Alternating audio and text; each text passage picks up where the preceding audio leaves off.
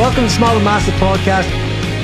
Today's guest is Charlene Hegarty, label boss, music manager, music project manager, tour manager, festival coordinator, mother, and all-round music legend. You're welcome. Oh, thanks, Paddy. So, Charlene, for people out there that don't know there is a vibration around this area that seems to draw people into the music industry. You're just from down the road in Mahara. So tell me, when you were growing up in Mahara in your young days, what was it? Obviously you were into music. What music were you into, and what sort of got you that wee vibe that I maybe could look at this as a career in the future? Yeah, I'm gonna blame my mum. There was always music in the house. Do you want to give your mother a wee shout out, her name? Of course, Nolene Hegarty, the love of my life. Great, strong woman. You are legend part 2. Part 1, she's a part 1 legend. She's the original, she's the OG. She is the real deal. But there was always just music in the house, Paddy. Yeah. Like, I don't remember a time when Dolly Parton wasn't blasting out when Mummy was firing the Hoover around the place. Do you know what, actually? I credit... What was the big song you sung along to? I credit the Dolly Parton Hoover combo for why I can fall asleep and stay sleeping anywhere. Like, background noise doesn't bother me. I think that was how my mum kind of, whenever we were kids, she would fire on the Hoover to keep us sleeping and then put on Dolly Parton for herself. And the combo just worked. But no, Dolly was a big fixture in our house. And then Meatloaf, like, there was never... What's big one to get everybody going with a bat out of hell? Or like the... was it the ballroom dance? I just thinking about that, like, chorus. I don't even know the names of the songs, but like I could hum them. Let me sleep on it. Is that the one? No. Is that the one with Cher? No, that was a different one. There's one with that. Yeah, he's done a couple of, like, he's a monster of rock music. I know. But see, actually, he brought theatrics, you know what I mean? And he seemed to have that thing, that sort of, like, it was all, and obviously Jim Steinman being a brilliant writer, it just seemed to click. Yeah, you know? Honestly, like, I remember lots of visuals as well of, like, Meatloaf and different, like, seeing him performing as a child. Like, I grew up in the late 80s, like, so he was a big presence at that point. And Queen as well. Like, I remember, like, just seeing Bohemian Rhapsody, the video for the first time, freaking out. Like, it was the most terrifying thing I'd ever seen as a child. These heads just appearing. Totally. Couldn't make sense of it. There was coffins flying about the place. I wasn't ready for it, but it was there. But it's just, like, music was just all around. And, like, you know, we didn't go to music concerts or anything like that. You couldn't afford it. Like, just wasn't a thing. But music was always on the radio. Access wasn't there. Access wasn't there, Paddy. Like, it was infrastructure wasn't there either. Totally. And, like, my parents wouldn't have been, you know, commuting to the Ulster Hall in Belfast. There would have been, like, a kind of knowledge gap there, and even that was maybe happening. And again, the affordability, and also, like, probably the fear, I would say, fair as well, of travelling to Belfast, because, as you say, I grew up in Mahara, and it was safe because that's where family was, and everything else outside of that was, you know, maybe a bit more fearful in the context of my mum and dad's upbringing, you know, through all the troubles. And I understand that. And because what actually was happening there was your parents were transcending down what actually they had to go through. And just, you know, because sometimes you would hear a lot of stories from the cities of what it was like. But actually, it was quite awkward in the rural areas as well. It was. You know, trying to even thumb to a local disco could have took half a day. You know, Totally. Because it was just things were happening. And that's in a small area like South Derry, like where we're from. And I suppose you're totally right there. And even though at that time, as years went by, things got more settled. You had to understand that that's where your parents were from. That was the time that they were in. And what would even happen there, your parents probably would have been going to the local clubs rather than... Do you know what I mean? Exactly. That was their social life. So they were seeing, like, show bands and stuff. But obviously, as a child... Which was massive in the 80s, the show bands. You know, and they had a really good social life. They would have loved being around music a lot. But as I say, as a kid, I wasn't brought to that. You know, so I was like a teenager before I actually got to, like, music concerts and stuff. And who were you listening to then at that time? Paddy, this is right. So, like, this is probably going to offend a lot of people because it was just complete pop music, like the biggest box pop music you could ever. Are we talking a boy band? Are we going to stand up here and do a wee swip? All of it. Like the Spice Girls arrived massive in South Derry. Like, for me, it just felt like they just arrived in South Derry and the rest of the world was unaware. They didn't know about Porsche, Spixie and all the rest. They were massive in Mahara. Like, that's all I can say. The Spice Girls just suddenly arrived. I think it was like SMTV Live or one of the Saturday morning shows. Tell the world out there, we're talking a small rural town here, right? A country town, right? Oh, aye. So are we talking dressing up like them, everything? Everything. So who was your Spice Girl friends and how did you make the band together? So me and my best friend Aidan and Mark, and I lived at number 7, they lived at number 11. I remember whenever the Spice Girls played that Saturday morning, it's their first ever TV performance, I sprinted out of the house up to number 11 to go to Mark. And did you see that? Did you see that? And that was it. Like it never stopped from then. Yeah. And into our like adulthood, we still buy Spice Girls tickets and love watching them on the TV. It was just, that was a seed that was sown very young. Yeah. Which one were you then? Which one did you become? Go on, guess. What do you think? They're going to give you posh Spikes. No. And actually... Were you were a bit scary, Spacey. I was. Were you scary, Spacey? Yeah. You don't have the face to look scary. Well, that's a very nice thing to say. But I it. think if you talk to some people who work with me, they might be like, yeah, scary Spice, and that might make a bit of sense to them. But I just loved the whole Spice Girls thing. It was such a buzz. But as I say, Paddy, that was my kind of... I didn't see the Spice Girls whenever they first came about. It wasn't until I was in my 20s and they reformed that I got tickets. But I'll tell you a ridiculous story of how deeply impassioned I was about music and how none of it made sense. I was in first year, I think, at school whenever Take That broke up. And for anyone who was a pop fan... Did you have a wee moment? Was there a wee moment happening? My ma had to put me in the car outside the chapel in Maharaj. Did she drive you to the monks? No. She put me in the car away from passerbys just to break the news to me. And I screamed in that car and I clawed at the windows looking out. How could anything... Where's Gary Barlow at? How could it happen? Where's Robbie? What happened? It was ridiculous. But anyways, pop music was a big thing. But you know what that's showing? What you're saying about the Spice Girls, I suppose, even in my days, I could name certain artists from a certain era that you just went, wow, and that's that moment where music and the whole atmosphere of music and the visuals of it capture you, and there's nothing wrong to you at that time. They were huge, and that was an era, I suppose, where the boy bands were huge, and I'm sure around Maharaj was there a few Robbie Williamses floating around in the day? Of course, everybody had partial eyebrows at a certain point. And well, in my days, partial eyebrows meant you could root off at a party and you woke up and one of your eyebrows was gone. Ask your parents about that. I've seen a few of those parties too. I sat beside a boy one time, right? So let's call it an aftermath party, right? And so we were sitting at the bar, and it's quite hard to keep a straight face when you're looking at somebody and they've just been katangoed. They've just cut somebody's took her eyebrow out. And he was sort of looking at me and he goes, "Are you looking at me strange, Paddy?" And I said, "No, lad, I'm not at all." He says, "Is there something wrong with my face?" I says, "There's nothing wrong with your face, lad. It's a lovely face." And so next thing I was sitting again, and I looked again, and when he turned around again, he'd lost half of the eye. They left him half a wiper, which had no common sense, Jerry, right? And so when he went to the toilet, he obviously came out and said to me, "Why didn't you tell me?" I says, "Tell you what, I've no eyebrows. How am I going to go home to my mammy with no eyebrows?" And it did look a bit weird. Oh, his ma be ripping. It must be do you think it was just a country thing, or was it a universal thing, that cutting people's eyebrows off? I have no idea, but I just witnessed a lot of it. All the parties were fighting with wire, and there was a few kind of random offenders in that group in terms of taking eyebrows off people. He did it good and often. Do you want to name and shame? Not naming them. They know who they are. Do you want to give initials? They know who they are. You know who you are. You people that cut eyebrows off on tour with Charlene. They know who they are. They know who they are. And would these people have been taking eyebrows of people that were unaware that their eyebrows would have been taken off in the first place? Sure, the best ones to take the eyebrows off are the ones that are sleeping and just, the party's ended.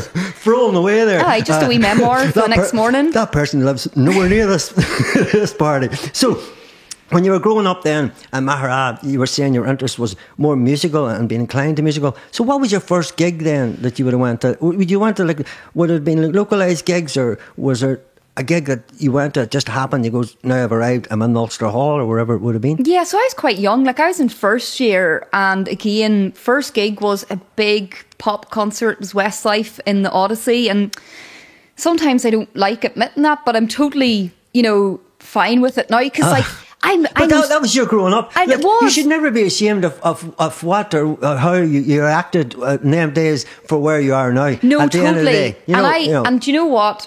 It's just because I hold really good company and really bad company, and some people's first gigs were like Pulp and like, you know, the Rolling Stones and whatever, and you're like, God, that just can't be topped. That's my truth. My first concert was Westlife, and I was with my mum, and we were going with her. We were her plus ones. Like it was for her, and it was just like, I remember at that point though, Paddy, a few things stuck with me. Like, it was just the feeling. Like, anybody goes to the Odyssey. Like, I've brought friends to see pop concerts who don't like the main musician on stage, but they can't help but just be amazed at all everything that's going on with it, you know. So the lights and all of the sound and atmosphere with people. Aye, so that started it. And then Pink was another big artist. Great like, I artist, remember, strong artist. Adore her to this very day. And a very strong, independent incredible lady, yeah, and like, I attribute a lot of how I feel about my capabilities to her influence. Like, I don't feel like there's things I can't do because of gender or anything ridiculous like that. And I have to be honest, she's been a positive voice for you then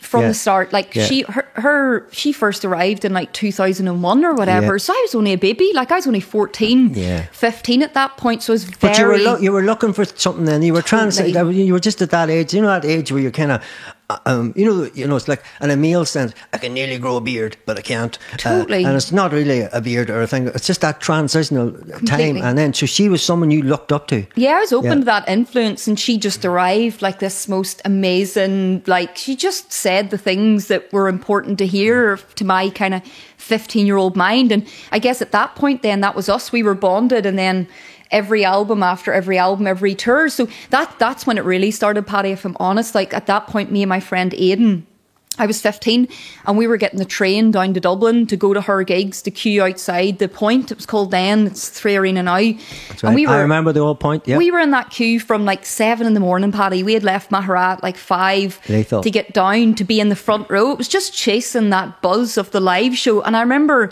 being in the Point and watching riggers kind of up and down the trusses, and just in my mind going, well, surely there's something in all of this big engine that I could do. Like, and I remember just being really kind of, but, you know, as I say, that was just the start of it. Like, me and my friend Aidan had this hostel that we stayed in Dublin. It's called Abraham House. It's still there. And I remember the man who used to always answer the phone, because, you know, you didn't have mobiles then. Like, you just rang good old landline, and he knew me as Charlie. You had to speak to people. Oh my God, you have to speak to people. It was shocking. But it was part of, like, I look back on it now, it was almost kind of this romantic notion, but like, he knew me as Charlene from the North.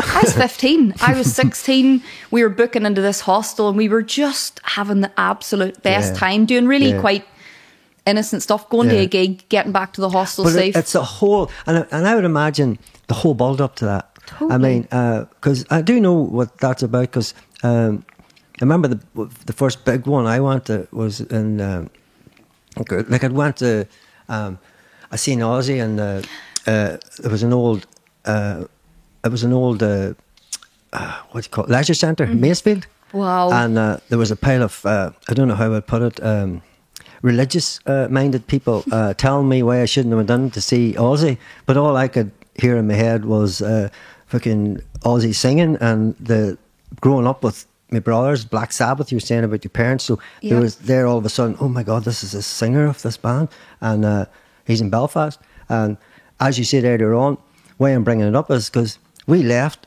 like in the earliest in the morning to try and actually get to Belfast on time. Totally. How did we get home? I cannot remember, but we got home. How did we get to the places that you got to Thumb to go home? I don't know. We got there too. And so we got home, but it was excitement of leaving a small rural town. It sparked that kind of, who puts these things on? Do you know, I know what you're talking about. Completely. And then I suppose it takes bravery then to jump from where you were to, you know, as looking at artists, to actually doing it yourself. Yeah. And that's, I suppose, where I'll bring in, going back to first meeting yourself, was at Peter Fleming's at Schism. And I'm sure at the time, I know in Maharat, it was strange, you had this building and it was just right round the corner, and it took up the whole side of Maharat, and it was Schism Promotions, I think, or whatever. But there's a lot we could talk about Peter, and he's done a great lot of stuff for the music industry. So how did you go from, I suppose, wandering around Mahara, mad into pink and bat out of hell. You know what the bat out of hell? You probably your mum could tell. Your mum could tell. There was probably a time that every Opel Ascona, the Wonder Down, was there playing Born in the USA or Bat Out of Hell, Totally. and the arm out. You know, Yep. just for people out there wondering what kind of music that rural people listen to. Good music, and sung out. They all Yep. sung, and so. How did that begin for you? You know, so what school did you go to? Mahara to school, and then did you go to any like Rainier Convent or any of the rest of them? Or So I was in St Pat's, Paddy, yeah. and I did my GCSEs and did well at GCSEs and had to pick to go on for A levels, and like I suppose. To be honest, there was probably an expectation that I would go on then to university because nobody had done it in my family, and there was a hope that somebody would. But the problem for me was that the live music had such an impact that I already felt that I wanted to move off course. So, academically, I was moving towards veterinary, and it was, all my subject choices were aligned with that. But I dropped out in lower sixth. I just decided, no, I know my heart's telling me this isn't what I want. My heart's taking me in the direction of music, which was a horror for my mum. Dear lover, like it was. Yeah, well, it's just a big. I suppose other people are getting into their mummies or their daddies or their mommy or they're just their daddy, and they're saying, "I'm going to do this."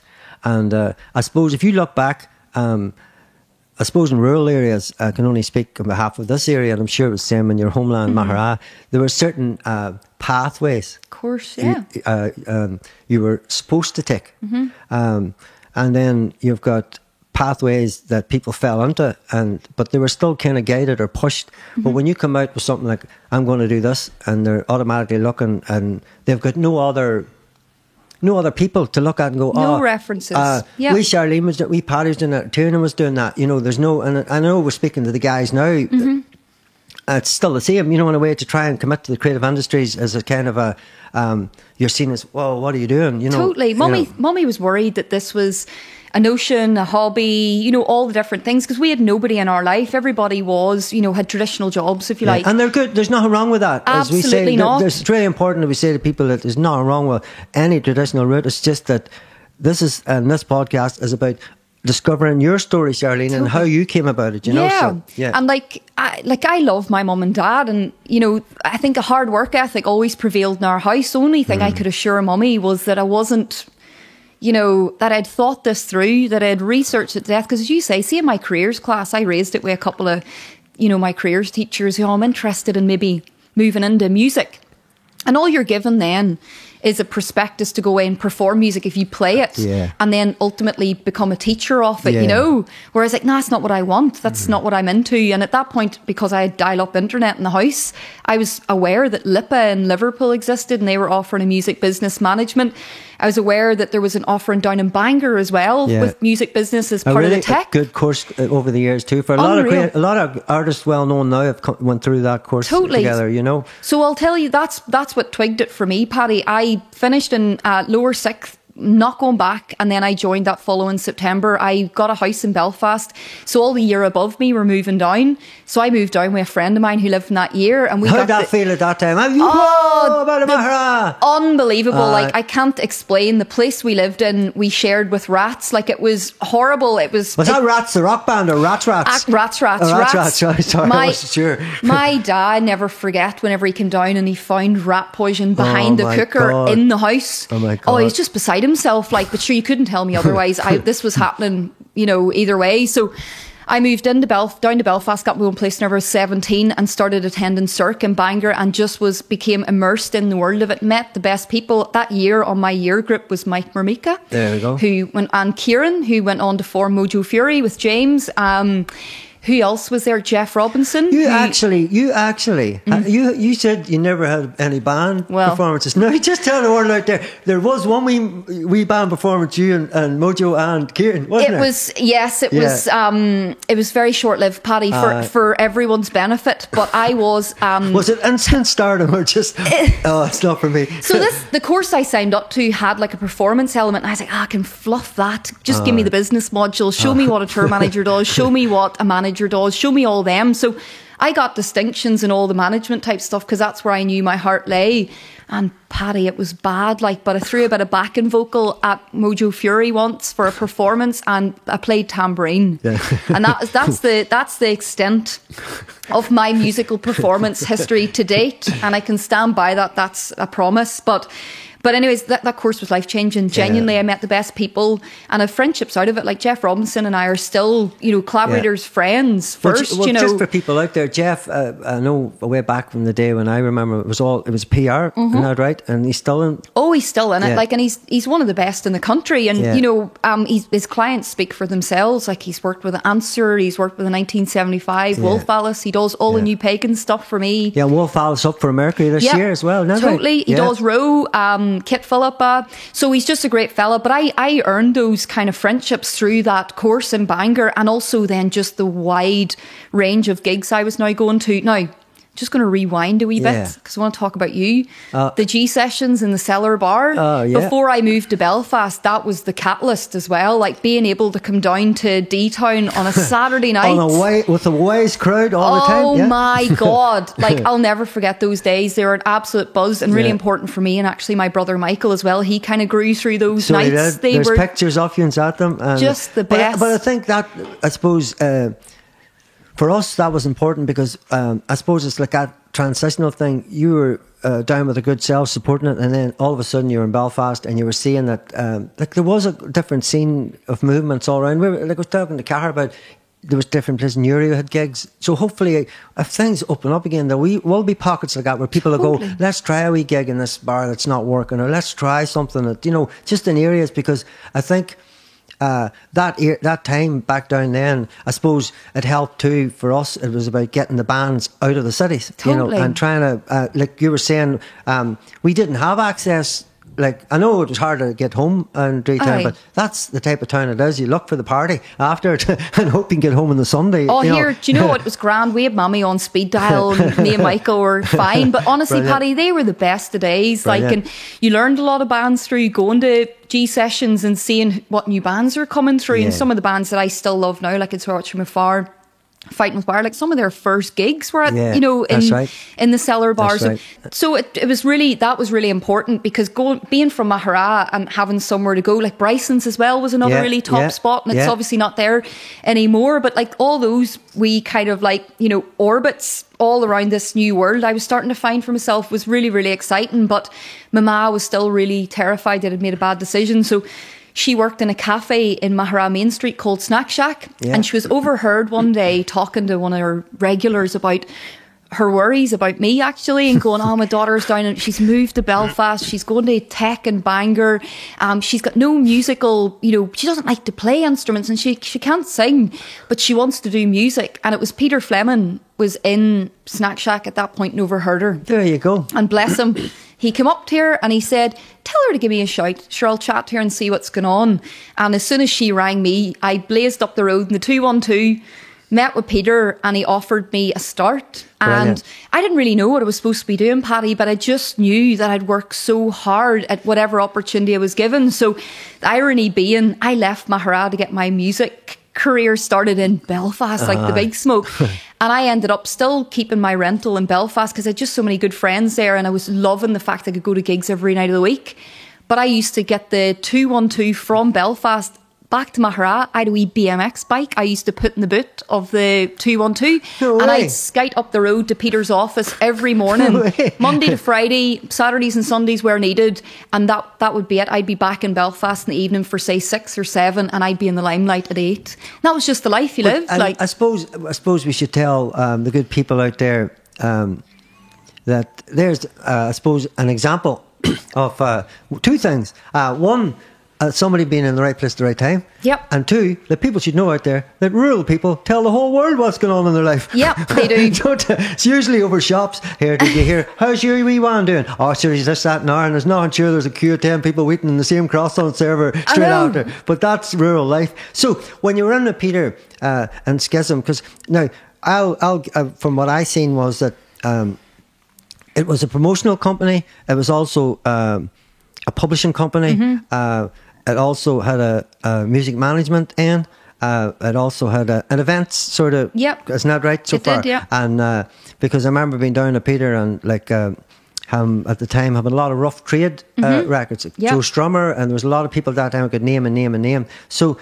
And I know he had worked with, you mentioned Dolly Parton, so I think you would have probably thought you were in heaven there. Yep. And so he had worked with Dolly, I think, and different ones. So just tell the people out there, like, I suppose people are thinking that's the type of company you'd maybe get in the middle of LA or in the middle of London or the middle of maybe even Belfast now, but like yourselves at Oh Yeah. Yeah. But here it was in Mahara.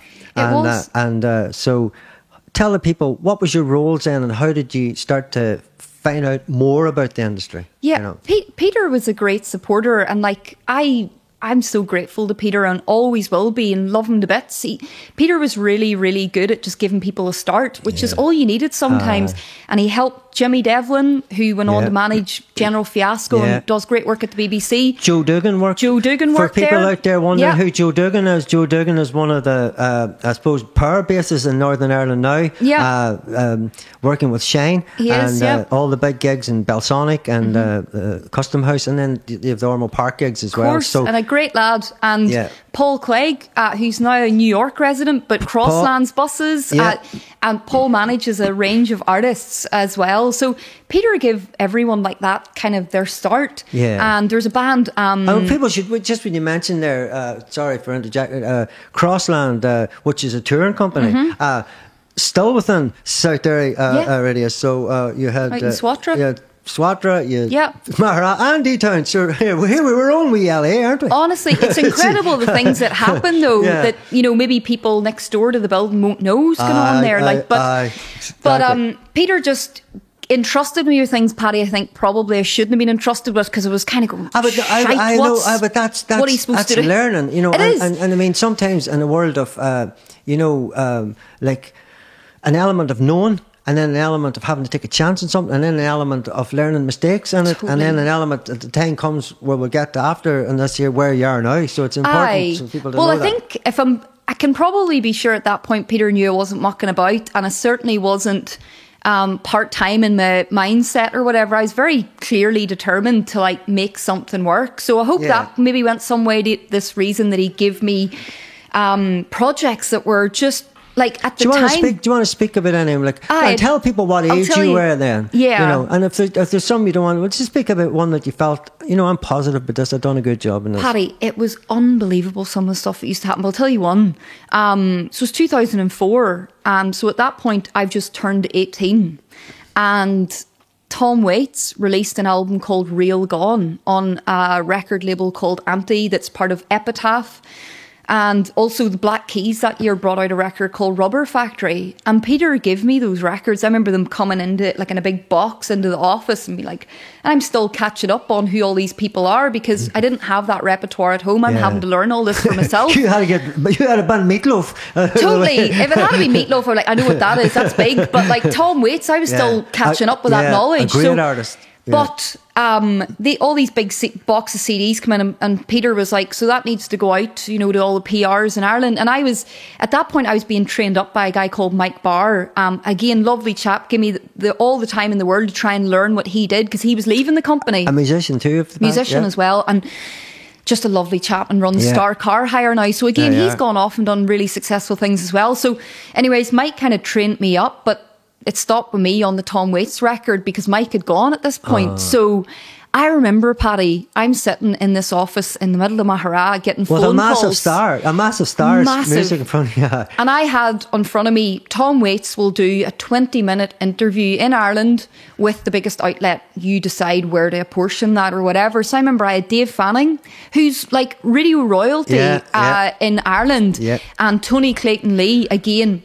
like journalistic royalty. I know that now. At the time, I probably didn't know that as much as I should. You didn't know Dave Fanning, how big he was? Yeah. No. Yeah. So I had to learn all of that. So again, I'm just on the phone and Dave Fanning's telling me that he can dedicate like a 2-hour slot on his radio station plus the front cover of Hot Press, the biggest music publication at that point. And at that point, Hot Press, people should know, was selling thousands of massive copies. Yeah. And then you had Tony Clayton Lee, who was doing the Irish Times and the Ticket, and that's a massive circulation. Well, so I'm sitting there having to balance all of this up. What people should know too, friend, is that in them days, that radio and the press outlets was massive to get huge to get coverage. Huge. And Tom Waits was a massive star who booked the arena and sold it out 5 nights in a row type thing.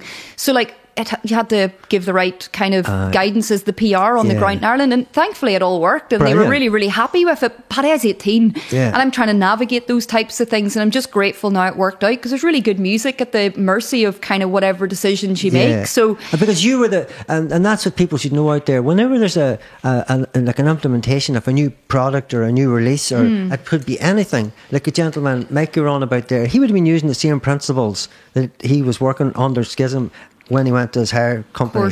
And so for you at 18, you mentioned a few people there, like Dave Fanning. At that time, you know, the Fanning sessions were huge, and all the big bands that went in through him, you know, we don't have to name them, the massive bands, the Sinead O'Connor, the U2s, they all went down, Thin Lizzy, all went down, and the Cranberries, all in the famous Down Under the Ground studios. So how did then the response come after that for you? Like, I suppose, like, for being 18 years of age, I mean, I can imagine it was you see, I think sometimes if you think too much when you get older, you think too much, I can't do that. Well, when you're maybe younger, you just go, fuck it, I'm going to do it. I'm just going to do it. And you know what actually happened there? You actually started your first line of what's the most famous thing of all, I think, in anything we do, networking.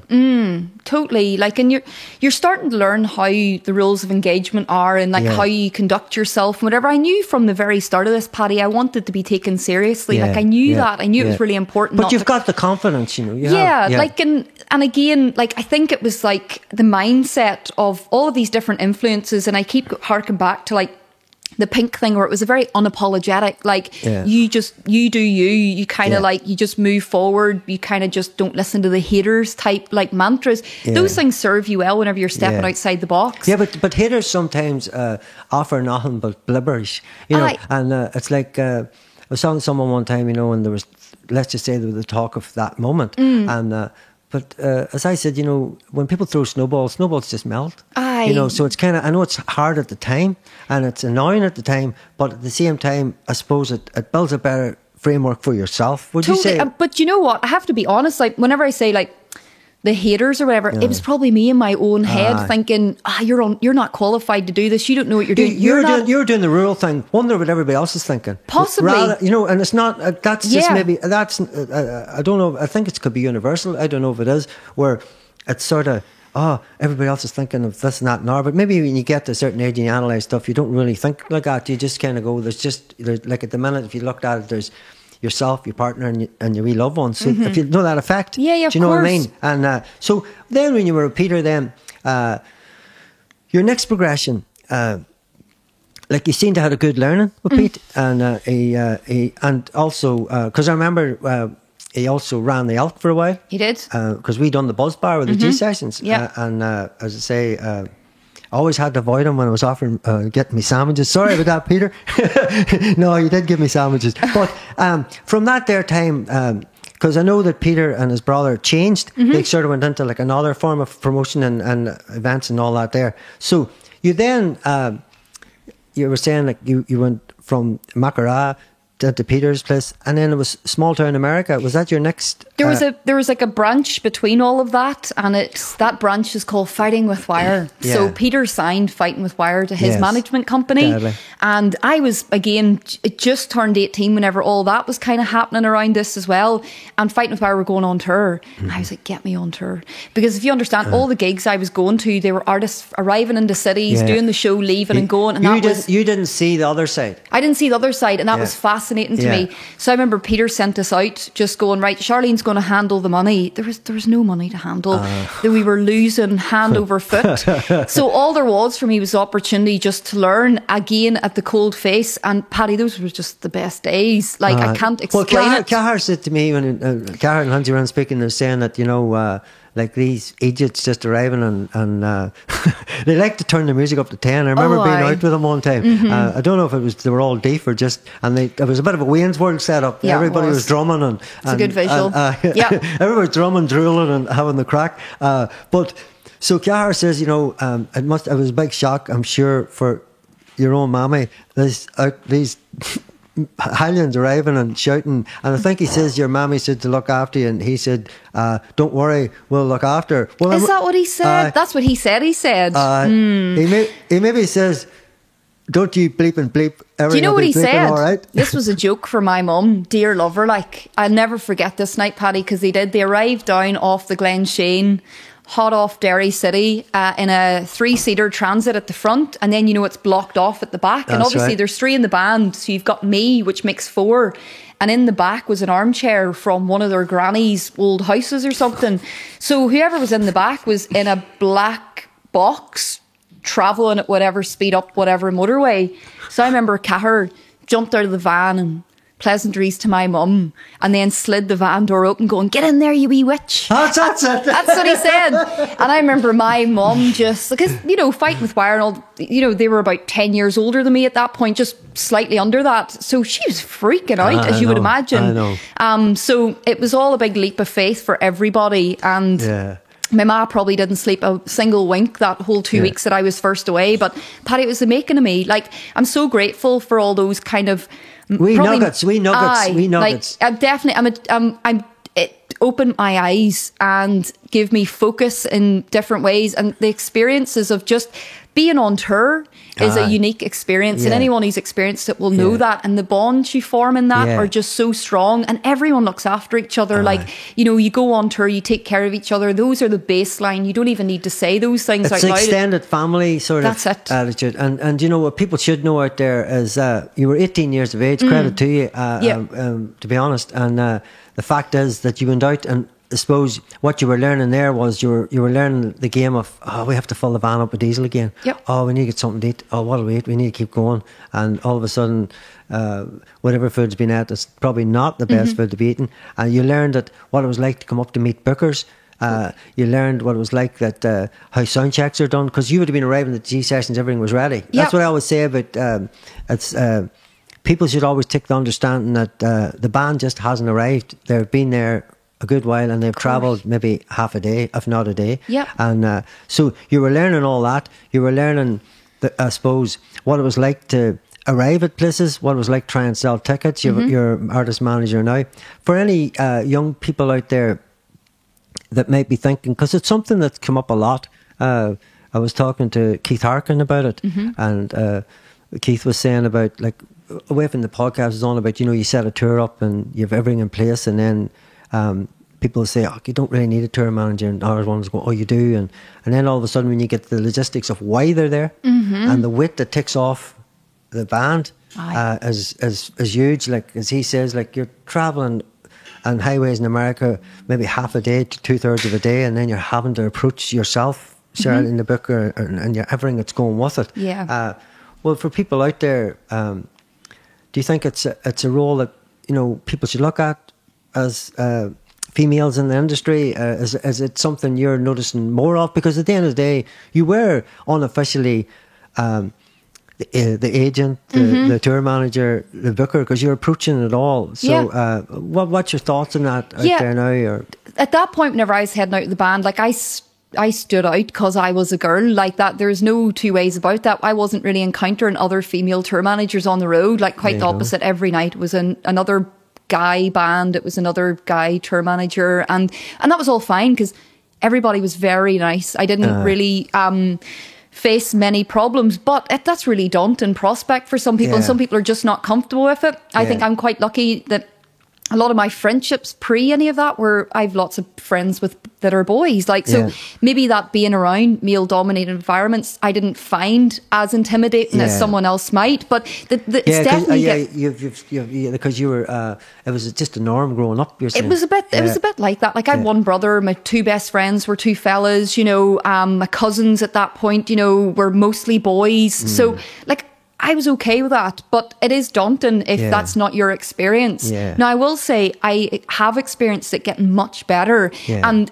it'd be remiss of me not to say that I didn't have a lot of bullshit to deal with. Like, Paddy, I got misconstrued as the groupie, as the cleaner, anything but official member of staff. Like, you know, but that wasn't coming from your internal team. That was coming from external. Just how you were perceived. If you were the girl in the room, that, you know, you were the girlfriend of one of the, you know, musicians or whatever. And I used to get really frustrated at that, of course. But, you know, the band that I was with totally were cool and understood that, and they didn't circulate that type of information.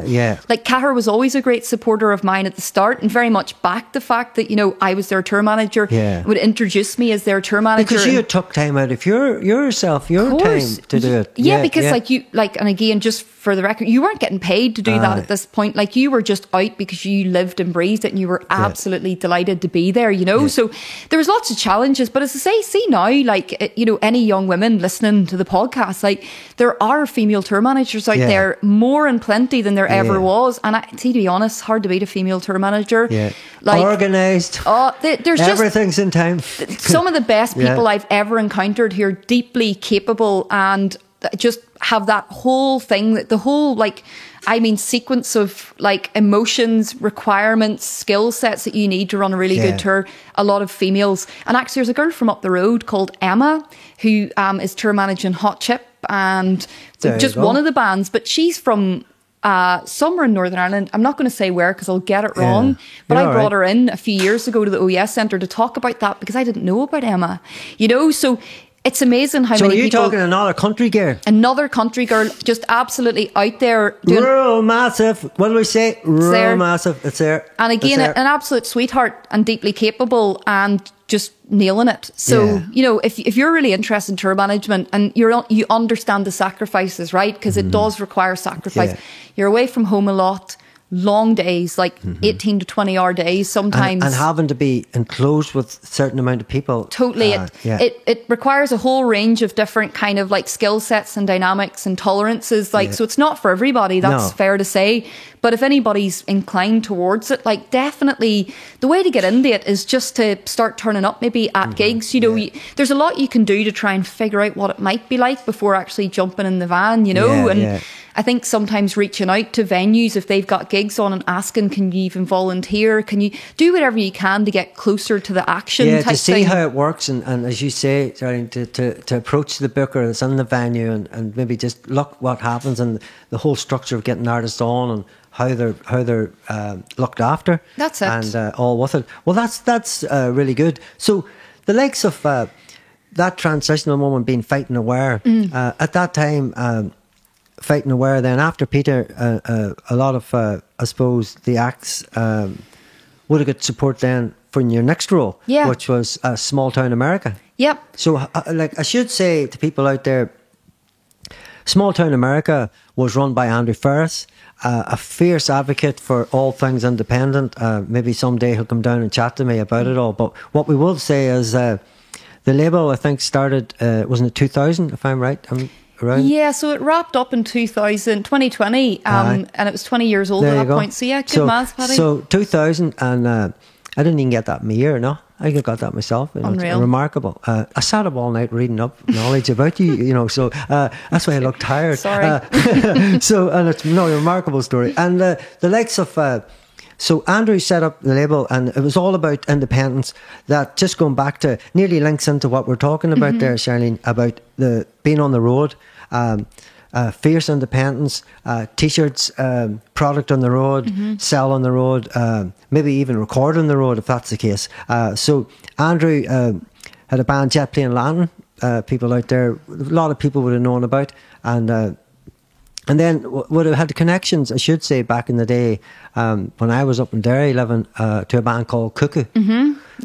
Signed to Giffen back in the day, which was at that time around Derry, there was a lot of eyes and ears of the industry coming in. And I remember the night that I think Giffen came into, I can't remember the bar in Derry, but it was there, and Andy Kearns was there from Therapy. Very good. So he had appeared up, and because at that time there was like, it comes in fluctuations, as you know, Charlie. There was a lot of interest. Cuckoo were there, Stum, another great band at the time. Whole Tribe Sings, Paddy Nash's band. All these guys were all about the one time. And do you want to talk about then how you moved from Peter and Schism up to Small Town America? Yeah, so I was about 6 years into tour management for Fighting with Wire. And Paddy, I paid the bills, in between tours, because you did it for the love. And I worked in a wee sandwich bar in Belfast, and it was a Donegal man ran it. So he was very sympathetic to me needing to jump out for 6 weeks. We should say that to people out there too. He was, because, you pay your rent because you're on tour, but then you're off tour and you need a roof over your head. So John used to be very sympathetic to my need to dive off for 6 weeks and then want to come back to a job. So bless John, I don't know what would have made work if it wasn't for him. But anyhow, I remember I was on... John, the sandwich man? Yeah. John... Good, solid man. John, wherever you are. John, you're well. John. There's 4 Johns. Yeah, that's him. 4 Johns. We love you, and you let Charlene out that time. So maybe the moral of the story here is if you're young and you're trying to get into the music industry, always have a wee backup. Find yourself a good John. That's what you need. But anyway, so I remember I was in the van with Fighting with Wire, and at that point they had they'd been working their ass off, Paddy. I had gone out on the first ever UK tour with them, and we played to 20 people, we played to 50 people. It was really nothing more than that, and that was good for where the band were at. They were only new, nobody had heard of them, so that was fine. But the band had built it to the point that we were going to Wolverhampton, we were going to Glasgow, and they were playing to between 250 to 500 people depending on the city. It was a massive buzz. That was really good. They were on a head of steam. But whenever you start to rise to those different types of levels, new pressures start to emerge, and you start to then need more support. So Small Town America were releasing Fighting with Wire records, and Atlantic were in the mix at that point as well. But I remember being in the van doing the old tour manager bit on the phone to a promoter, and then overhearing Cahir on the phone to Andrew about, and this needs done and that needs done, and we need that. And so I'm starting to build up all this knowledge of what a record label does, how do they act in this kind of ecosystem of what we're trying to do, and how does it make sense. And I was really interested in it. Yeah. So that was your next phase then? That was it. Yeah. And it was purposeful on my part. I remember sending Andrew an email and just saying, Andrew, I've no experience in a record label, but I can just tell you, I'll do the post office runs. I'll take all the CDs and t-shirts that need posted, and I'll stand in the queue of the post office if it saves you an hour doing the things. And so Andrew kindly took that on, and we had a meeting, and he was just like, listen, do you want to try and see how you get on? And that was it. I was in Small Town then for 6-7 years, and part of just a really, what I found really exciting time for the label, because we expanded. During that time I set up the publishing division whenever I was there, because the whole principle of what Andrew was about that I shared was good music needs to be heard. We felt really impassioned about that. So whenever you boiled everything down as to what was going right, what was going wrong, we were getting music out to people, and that's all that mattered, know. And we were learning a lot as we went along, and I was learning huge amounts from Andrew, because as you say, he had the label experience from Geffen. Yeah. He also had set up Small Town America, and ran it for 10 years before I had become involved and stuff like that. So he had all this just incredible knowledge, and I was just so eager to and contacts, you'd imagine. Totally. And I was just so eager to be useful in that scenario. So I just worked my ass off and had the most amazing support and guidance from Andrew. I wholeheartedly love Andrew Ferris, and he remains a really important friend today. Because again, that was another significant changer for me, joining Andrew and working with him for that period of time, and building a friendship with him. And I'm really proud of what we managed to do. We did some far out things. We signed bands we never signed. We started to sign bands outside of Northern Ireland, where we just thought they had the principles that suited Small Town America. I suppose, and in that sense there, that meant that the brand and the visual appearance of Small Town America had travelled. I know I read there were bands from the States, and there was UK bands, and I suppose a lot of people don't know the likes of Ryan Veal, early stuff, all that, most Derry acts, and I've seen in the past, the Bonnevilles, the list goes on and on and on, and Little Bear, who become Ports now, I think. So I suppose for artists from the city, it probably was great to have that sort of, I suppose it's like Liam Craig was on the throw, and Liam was saying about, just like yourself now, the whole planning of something released. And whereas there's still that attitude over here that I ring you the night and say, Charlene, my album's out tomorrow. Could you come down and watch me gig? Yeah. Do you see what I've done there? and you're sorry, just my gig. I'm going to do it tomorrow. I've just put it up online. I'm so excited. Look! I put it up on Facebook, and it disappears. All that money investment, and I think when you look at independent labels like Small Town, that would have been watched vigorously. I'd imagine the budget, and also too, what people should have known was at that time a lot of bands in Northern Ireland didn't have any agents. No. So do you want to explain about that too? That you had to become this. Yeah. You weren't an agent. Don't get me wrong, right? I know because I dealt with yourselves. So but you worked. You had to work like an agent because the bands maybe you were dealing with that didn't have agents of that sort, and some of them did, and then. Maybe they didn't. You didn't keep them around. That's just how agents work, I suppose. It changes all the time. It can be difficult, and actually, I think that experience is what precipitated my step into artist management. Was working with Small Town America and understanding the frustrations of maybe a record label. If you've got this really shit hot record that you're so keen that as many people as possible hear, but yet your band are struggling to get booked because they don't have an agent. So what do you do then? You just have to step in. You just have to get it done. And Paddy, it's really tribal means. There's no magic in it. No. Get on Google and start figuring out what venues the bands that you like played in, and then ring people. And I used to ring people in every corner of the UK going, do you have availability on this date? This band's coming in. We just want to get them in front of people, whatever. So you just stepped in. You had to do it. And it's certainly not rocket science, but it's a lot of people are put off by it because it's not easy. There's a lot of effort sometimes and it just doesn't come through. And try and get a 10-date, 20-date UK tour all lined up where the geography works out, where, it all works in sequence is a task in itself. And that's why agents are obviously very important if you can get one. Yeah. I suppose people should know out there all of a sudden you were with Peter and you were learning a certain part of the industry. And then all of a sudden, so on one side you had these products to push out, and then you went up to a place that you had to, I've got a product, but I have to market it. I have to get the people to hear it. I have to set up radio interviews. I have to set up gigs. I have to figure out how much it's going to cost. I have to figure out, can we bloody get there? I have to figure out what if the band breaks down. And because all of a sudden, it's surprising how quick people will ring somebody when they could maybe sort it out themselves. Yeah. Right? So you went then from to Small Town, which I think at the time, you'd have been there at the City Culture time. I was, yeah. Do you want to speak about that for artists? Because I know at that time you would have been, I've seen Little Bear would have been with you, that became the Ports. Yeah.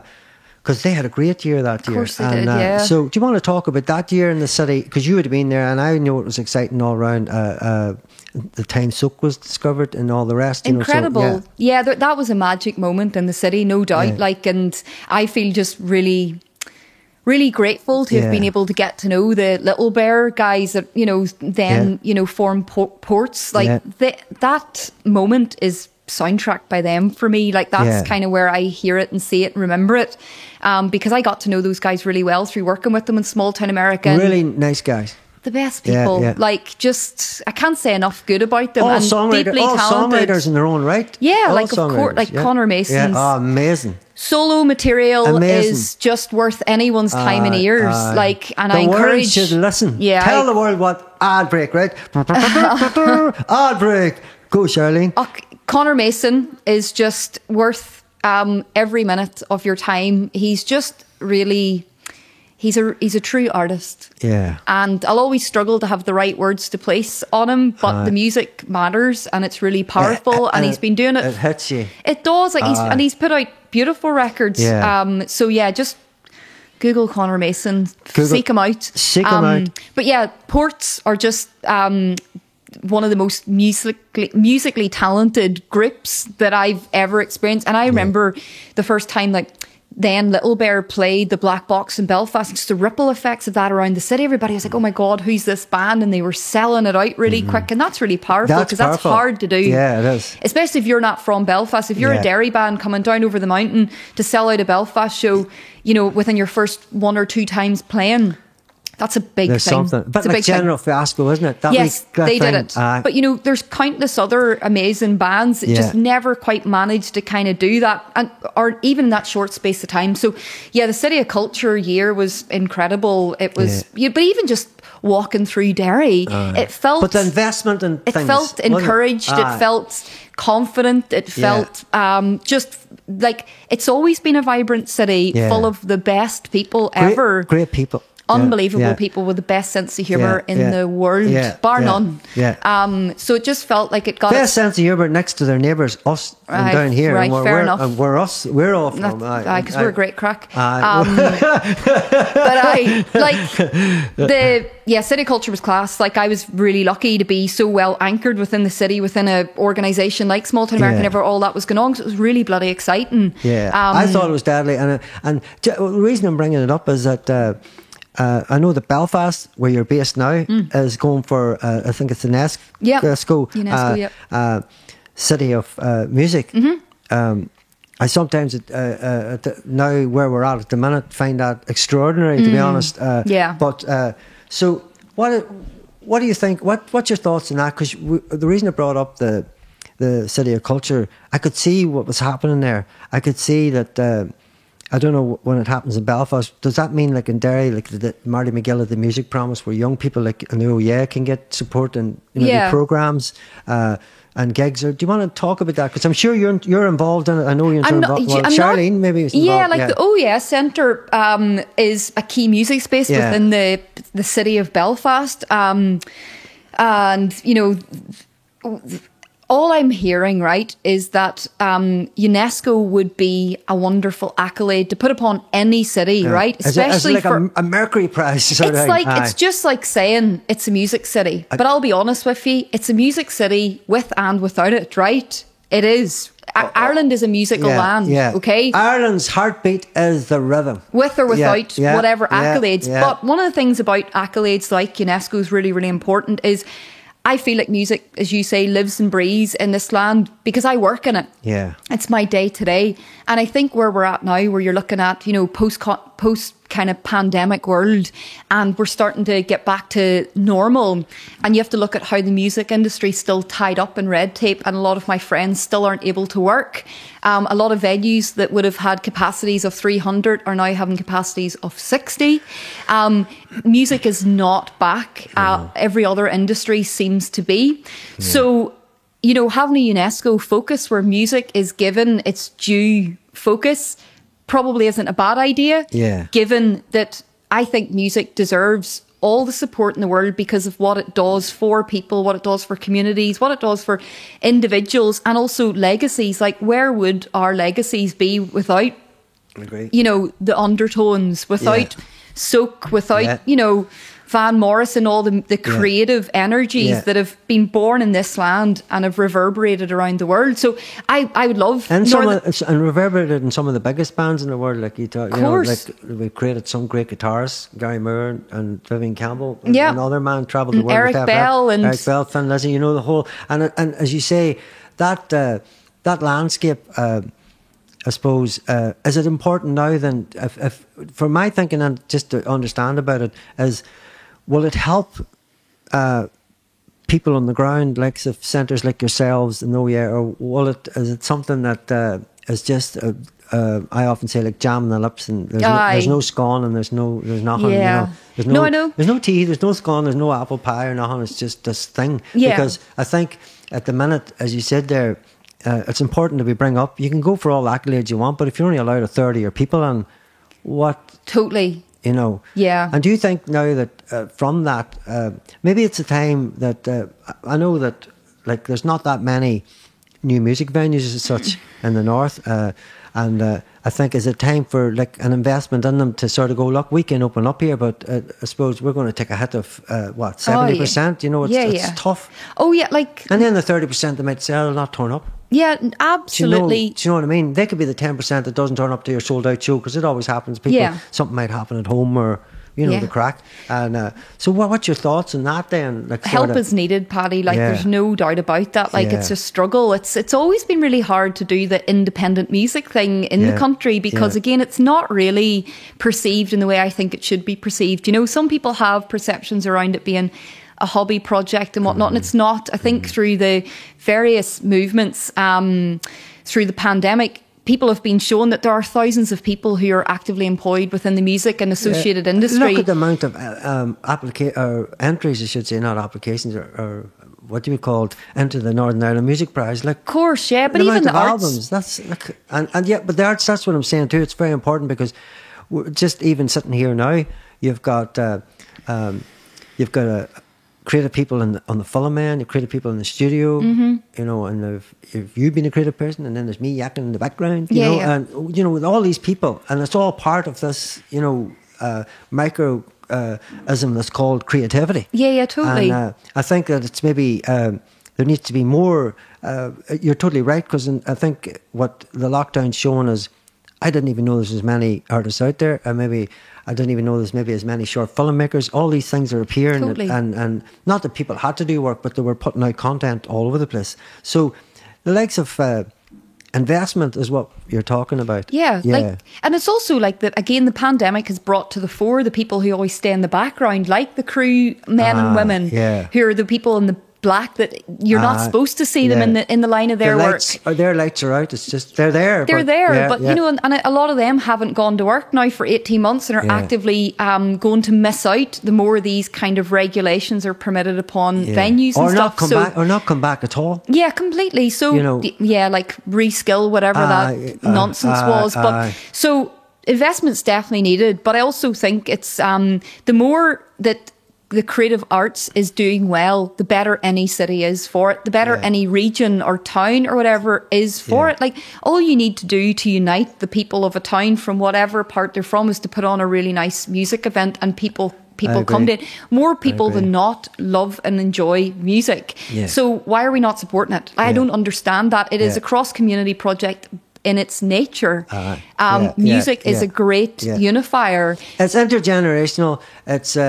It connects all genres of people. Yeah. It doesn't matter where you come from, who you are, what you are. At that hour, at that evening, you are there and you're loving it. Totally. And it's important then what you're saying there that, well, I suppose what we're saying there is for a city to be vibrant, it needs certain infrastructures, and we all know that. And they are industrial, they are hospitality, they are health, and they are education, but it's also entertainment as well.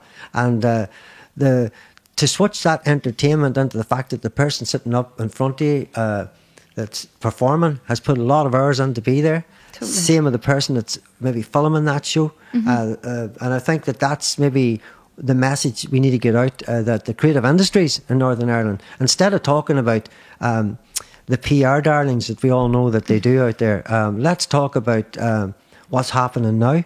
Let's talk about how we can get gigs back and not this, you know, because you're right there. Because I was asked, when you open up, sure, the music's back. And I'm going, well, it's not. It's not, you no. Know, oh, well, they'll mention a gig in Belfast. I said, that's outside, and that's already been booked 2 years ago, you know, or whatever. But it's not. And what do you think needs to happen then I believe that venues should get an injection of money, not to hold them up or anything, just to try and get people back out. Completely. Niall Nine actually, who's a really popular blogger in the south of Ireland, did like a few simple breakdowns that anyone could ingest, where it showed the cost of running a venue, like opening up for a gig and the associated costs versus their ticket price and what they could bring in, and it showed the deficit. And I think whenever you look at stuff like that, you go, right, well, clearly venues need help because their reduced capacities are not sustainable. So cash investment is needed for the immediate, but it's also needed for the long term, because creative arts take time.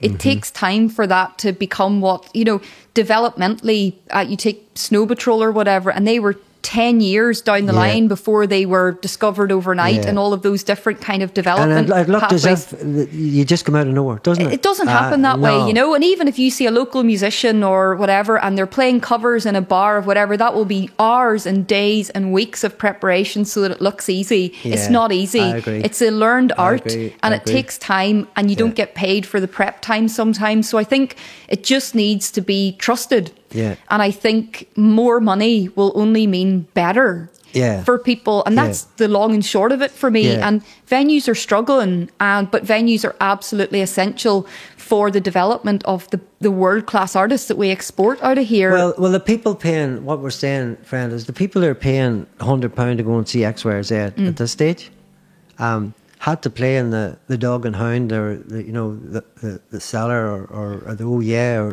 they had to play. And I think also too, the problem lies now is that for youth gigs and all, there's nowhere to play. Completely. And so it's that's something I suppose needs to be looked at, and that probably leads me into where you're at now in the Oh Yeah Centre. Or Oh Yeah, how would they say it partially? Oh Yeah, I don't know how they would say it partially. Oh Yeah, it sounds quite good there. Oh yeah, instead of yeah. Oh yeah. So you went from Peter, shot up through a small town, went through the City of Culture, which was an electrifying time. Why I brought that up was, I suppose,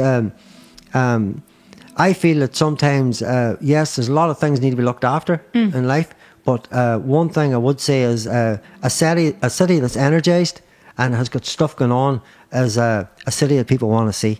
That's how we should, and that's important, and music does that. Yeah. And creativity and all the other different types of street performers. So, Oh Yeah, for people out there, is the only dedicated music centre in Belfast. Yep.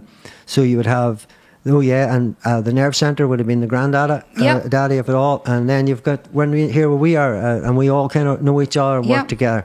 So for people out there, Oh Yeah Centre, I suppose you could describe it. It'll be an ad break. You can. So Charlotte's going to go. Let's go. And but for people out there, it's a multifaceted creative space. There's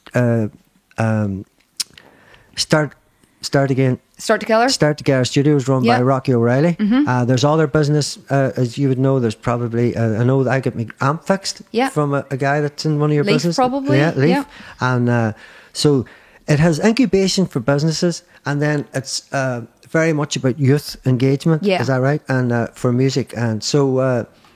What's your role within it then, Sarah? And I suppose it's like, what's your hats within it? Because for people out there, anybody working in a creative space, have probably about, I know Stella has about 20,000 hats that she pulls on now. So tell people what it's like for you. So my job title in OEA is talent development. That's what I do. That's kind of the name on my card. So that involves lots of different things, Paddy, as you say. Like talent development's kind of a really core kind of strand of what we do, because it's creating access to people. It's creating opportunities to learn, to grow. So I run a couple of schemes that are designed towards that. So one of them's called Scratch My Progress, and it's like an annual scheme, and we do a shout out for any artists who want to step into a new realm of development and who are ready for that. So we do shout out every summer, and we get lots of applications, and we go through who we think's most ready, promise, and whatever. And like some of the alumni on that are just my favourite artists. Gemma Bradley's one of them. Yeah. Kit Philippa came through it.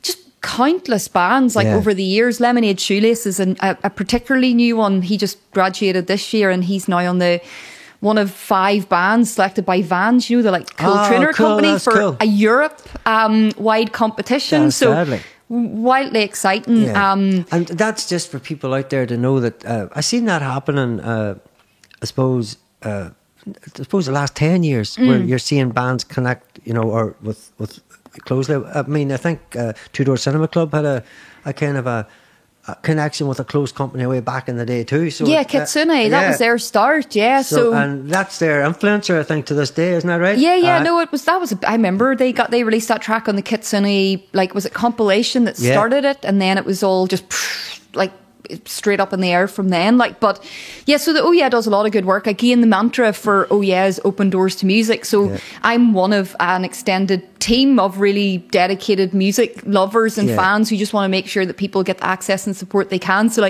my colleague Shan runs a lot of youth outreach and does lots of really designs lots of projects that help young people get the support they need. Because her background was social work. Yeah. So she's coming at that with that sensibility, but is just one of the biggest music fans you'll ever meet, and absolutely has an encyclopedic knowledge of Northern Irish bands way back to the early 2000s. So I love Shan because she's just the exactly right person for that job.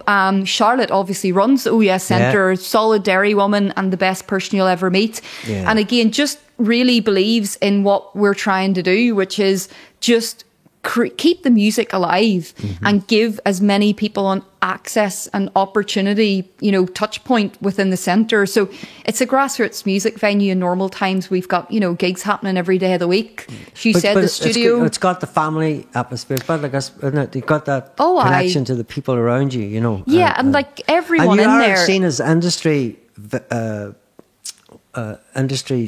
specialist, if you know what I mean. You do a lot of work with that. I suppose people should know that too. Yeah, everyone in there is working their ass off to try and make sure that if a new band forms or a musician knocks at the door and wants something to take them from A to B, that we can try and do something in that's useful to them, be that signposting them, be that, introduce them to the studio upstairs, be that giving them their first gig.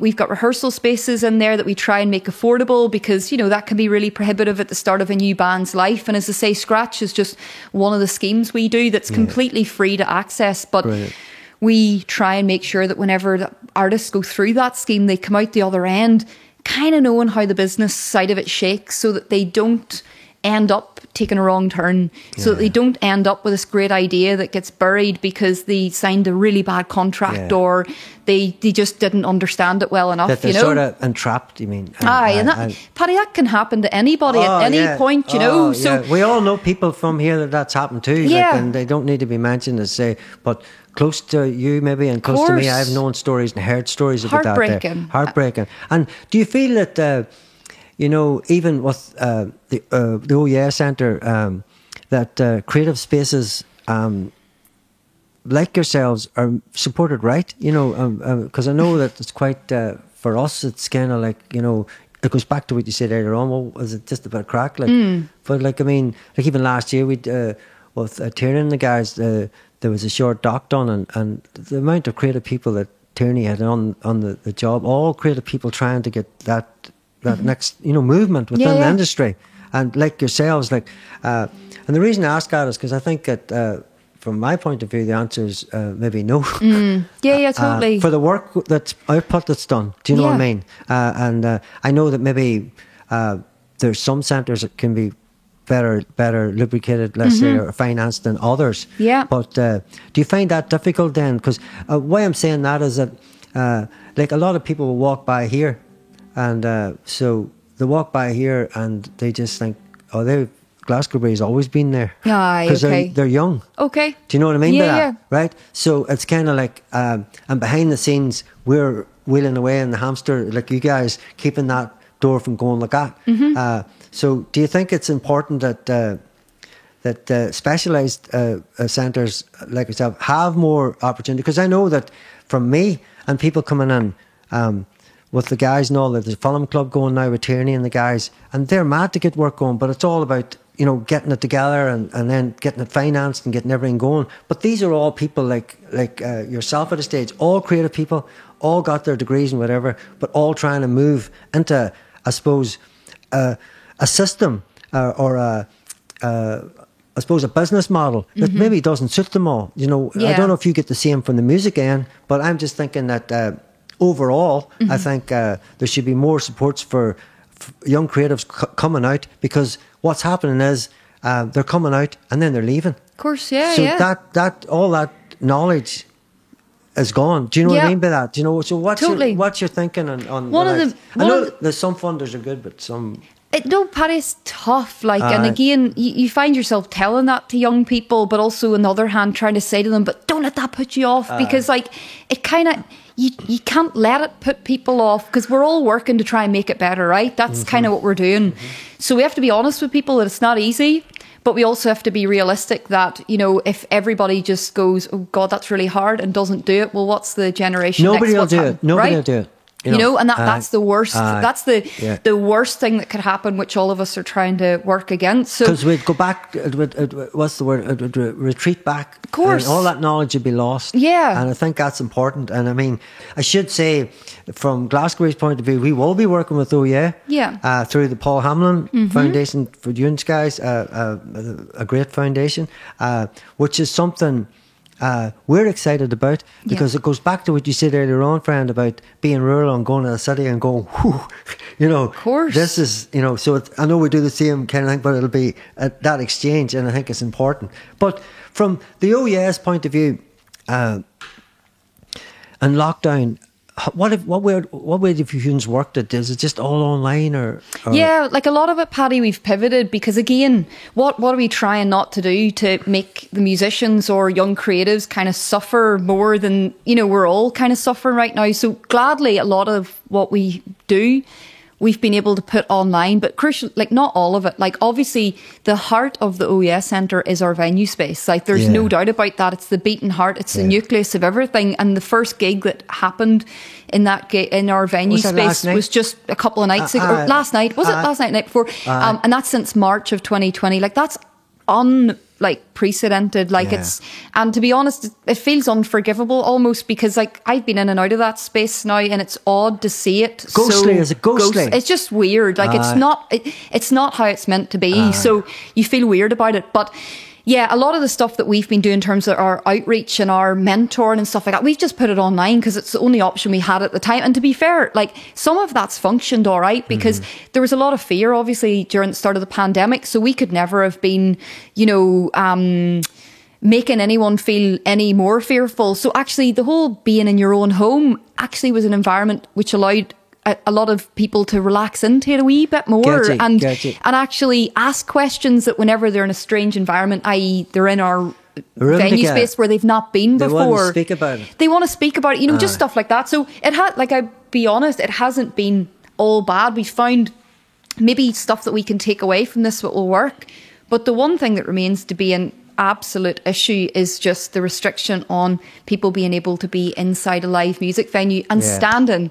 Seated is fine, but it's incredibly exclusive for certain genres of music, I would say. Whereas like I represent rock bands, and they're not getting booked for seated gigs, Paddy. Like nobody's booking that. So if there's 1 ounce of hyperactive in it, you couldn't sit, couldn't you? No, it's just not going to work. It just doesn't. And how did the gig work for Oh Yeah then? Was it like one chair and then a space, and then you have to have social distance. And so, say our venue is a typically 300 capacity venue, but right now we can have 65 people total in the space as per current guidelines. And I don't need to explain how that's obviously difficult whenever you take a look at the numbers and all of that. But musicians are starting to fill the place up with music again. I'm very grateful to them. There's and people, the 65 people who are in that room the other night were just so lucky. They're lucky. And will feel that way because there's a certain emotive environment around all of it now, because people have come through this realising how important music is to their well-being. Yeah.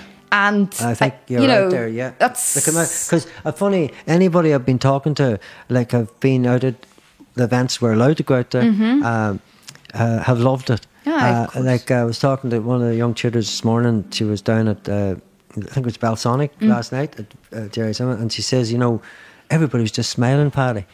Just kind of, just smiling. Yeah. And I says, she says, obviously she loves music, but she says it was just so good to be there with music. And I think that, I suppose, that's the message. And look, for people out there, just another thing they should know about your good self, you're also a manager. Would you like to speak about some of the acts that you manage, and because you've got some ones that are on the stage now and seem to be moving. Do you want to chat about that and how that came about? Like, I know it came about because if people are listening to this podcast, should know that you have gained a lot of knowledge over the years. Yeah. So now we're at the stage with laying out the black chair in the back of the van with Kacker and the boys and Greg. What's his drum? Craig. And what's his drum company? Ava Drums. Ava Drums. So it's the famous Ava Drums. Yeah, we've done an ad for him, so he doesn't need an ad because it's a massive ad. It's great. And it's been loved all over the world. No more needed. All over the world that ad's been loved. If I was a drummer, I'd be asking him now for a drum snare, but I'm not a drummer. I carried his hardware through Dublin, and I'm freaking half the size of him, but hey, that's life. I was a tour manager one day too, going back in the day. Working Class Heroes. Love it. And so that was all right. So Tell us about some of your accents, Charlene, about who you manage now and what's your work like. Because I suppose you should ask the question within this: how do you juggle it all? Paddy, it's a patchwork is how I describe it, and it just all moves around. And some days it feels like it's functioning, other days it feels a wee bit the wheels are coming off. But like it works most of the time, and that's enough for me. But so I set up Zero Myth Management in 2017 because at that point I felt I had amassed enough of the rounded knowledge of how this big operation called the music industry works and all the component parts and what you might need. So I thought, step into the ring, give it a go. And that was helped along by an artist called Kit Philippa, who is a friend of mine. And actually KP and I had been hanging out years before I set up the record label. And KP's one of the most uniquely talented but also kind and genuine people you'll ever meet. So KP had been planting these wee seeds and going, Charlene, you'd be good at management. Have you ever thought about that? And just things like that were maybe mentioned no more than once every year or a couple of years. But it kind of did a bit to build my confidence, because I have to admit, the reason why I didn't start this earlier was just a confidence issue. It was voices in my own head saying, you're not like you don't have the experience and all this. You were hearing that voice. Like, remember that voice? It goes right back to when we first started and you were younger. You know, that's that voice again. You know, and it doesn't necessarily have to be an individual, but I know what you're saying. Yeah, and I think a lot of people have that, but it's your ability to. Everybody has it. Don't worry, that's the thing. It's your ability to put it to the back and just you keep at the front and keep Turn working it hard. to a positive. That's it. And I've learned, I've genuinely feel like I've got better at that as I've got a bit older. But I say KP and I were spent a lot of time, and I'll never forget this, Paddy. It was a moment that it'll stay with me forever. KP trusted me with their demos, and I was walking through Ormeau Park and I was listening to them. And on that day, the news that Donald Trump had been voted in as president broke, and my heart broke with it, I'll be honest. Tango Day. Awful. But on that demo bank was Kit Philippa's Human, and I was the adult walking through Ormeau Park with tears in my eyes because I just felt that song connected. And that's one of the things I love about music, and I've had that experience in the last couple of months with a new demo bank that I've got through from one of the artists I'm working with, where I'm like, oh my God, look at this. I actually I can feel it in my body whenever I hear this in my ears. So because that's part of if something really hits you, then that's the part where the manager that's that connection you need, isn't it? It's not just about the music, it's that's about the drug, I think, and that's why I'm still in this 17 years later. That's a palpable effect. So I think that's why I keep doing this. But you're well respected, and now, and people should know you've done a lot of panels for the big organisations in the UK, and so you are part of the industry now. Yeah, and I through the years, I feel like I've had lots of rich learning experiences, so I feel confident now that I can steer an artist in a direction that might work for them or that might best suit them. So that's how the management thing started. And first artist I signed to the management company was Kit Philippa, and we worked for about 3 years on putting out that debut album. Jeez. So that album took, that amount of time, and that's not counting all the time that took KP to craft those songs. Some of those songs have been in the working for many years before that, but it took us that long to bring it all together with kind of consideration for you and for KP. And it was a big partnership. We spent countless hours together, day and night. There was no such thing as weekdays and weekends. It all just melded into one. Whatever was right for the project needed to be done, and whatever else alongside that became sacrificed. And that was just the reality. And I will always feel deeply grateful and proud that that was one of the first artist projects that I got to manage. But, word spread, and So you got part of the NI Music Awards? Yeah, KP won 2 awards, and, and did lots of really important things to them. Like KP's, a very grounded person, but wants the music to have its best chance and stuff. So I'm really proud of a lot of the reviews and outside kind of critical acclaim that record got. And some of the live shows that KP played to 20 people or 200 or 2,000 people just reduced people to tears. And it sounds like that's mad that's something you take away as a positive. But whenever music affects people like that, it's important, it's that real. Emotional connection. Totally. And I think sometimes it's not how you get it, how your following comes about. That's it. So as I say, the Kit Philippa project was a great kind of landing base for me on, you know, the introduction into my world of management. And it set aside principles of what I want to be as a manager and who I want to be and the type of artists I want to sign and stuff like that. So I sign with my heart. I don't think genre is the kind of restriction for me. It's like, a couple of questions. Do I love the music? Because that's always what keeps you going. You have to. Because, you know, human relationships get fraught in management because there's so much stress, there's so much expectation. So the thing that guides you back normally... want, there can be, but what guides you back is the music, and then the music is as a result of the people that you're working with, and you just manage to make the psychology of it all work. Yeah. But if I love the music, great. But there's lots of music that I've loved over the years that I haven't worked with. Because the second question is really important is, do I think I can bring value to that? Or work with individuals. And that as well, Paddy, but it's more a case of like, do I have the contact set that can help that artist kind of move forward? Do I have the skill sets, you know, all of that? And that's a very introverted kind of viewpoint I have to take to just be really honest and do the best by that artist. So I've said no to managing projects that I still love and buy tickets to and own the record collection, but I just didn't feel like I was the right fit for the management head, you know?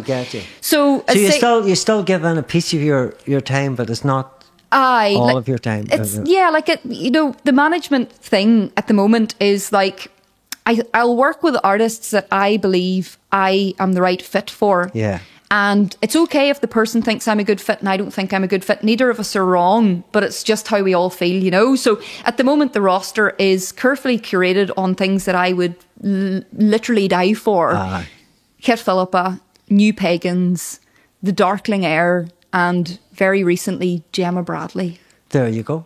Gemma, from this building here. And I've got a big wide smile because I'm delighted to work where I adore her and I just believe in her, and I'm really keen now to get stuck in over the next couple of years. Obviously, you're the right person because what you described there was the different artists, and some of them have dual roles. As I say, meaning by that, what I mean is that you see them as the artist, but they could be something else to do alongside it, which is the likes of Gemma, and. That's brilliant that I did hear that, and I'm really glad because that means that it's all local again. It is, and which is really positive. Yeah. And so there was a thing with all your acts. It's brilliant. But what about just before I move away from the management company, Charlene? Is it okay for other people to maybe send you some music or not? Or is that something, or where would you say to them, is there an uploader and is there somewhere that could send them to you? Yeah. Is that okay to say? Of course, Because there could be somebody listening here doesn't actually know that you're a manager, and they could be out there and going, you know what, that sounds really good. You know, I make myself very easy to find online. So if anybody goes to www.zeromyth.co.uk, there's like a contact us sheet on there, and I read everything that comes through on that, you know. I'm really keen to hear new music because that's the lifeblood of what I do, and I'm a music fan first, so if it gets me really excited, you'll hear from me, you know. But I'm really proud of, like, as I say, the artists. And you're not wearing a big scarf and all, which is cool too. No, we keep it real. Just keep it real. Just keep it real. It's country style. And so for people out there, just check online. You'll find, and your music management company is called Zero Myth. Zero Myth. So there's no myths, only legends. See what I've done there? That's it, Paddy. And that's what you are. That's the tagline. It's hashtag no myths, only legends. And so recently, friend, there was a poll done on Irish radio, and it was all about, I suppose, how many artists are being played, I suppose, from Ireland is a big thing. But it was all about female artists and the reasons for some of them aren't getting played. And I know you are aware of this report. Yeah. Have you any sort of thinking on that? For someone like yourself has had so much experience in the industry and looking at it as a female working in the industry, looking in, going back to when you were 18, you were a bunch of big hairy men, cackering them, and you stuck it out, you came through it, you went into to Pete and Schism, and then you went on to Small Town, and now you are and an independent music manager with your own company. What's your thoughts on that report that came out about why things... What do you think? Like? Yeah, the report, so Why Not Her is really valuable because it's data, not opinion, right?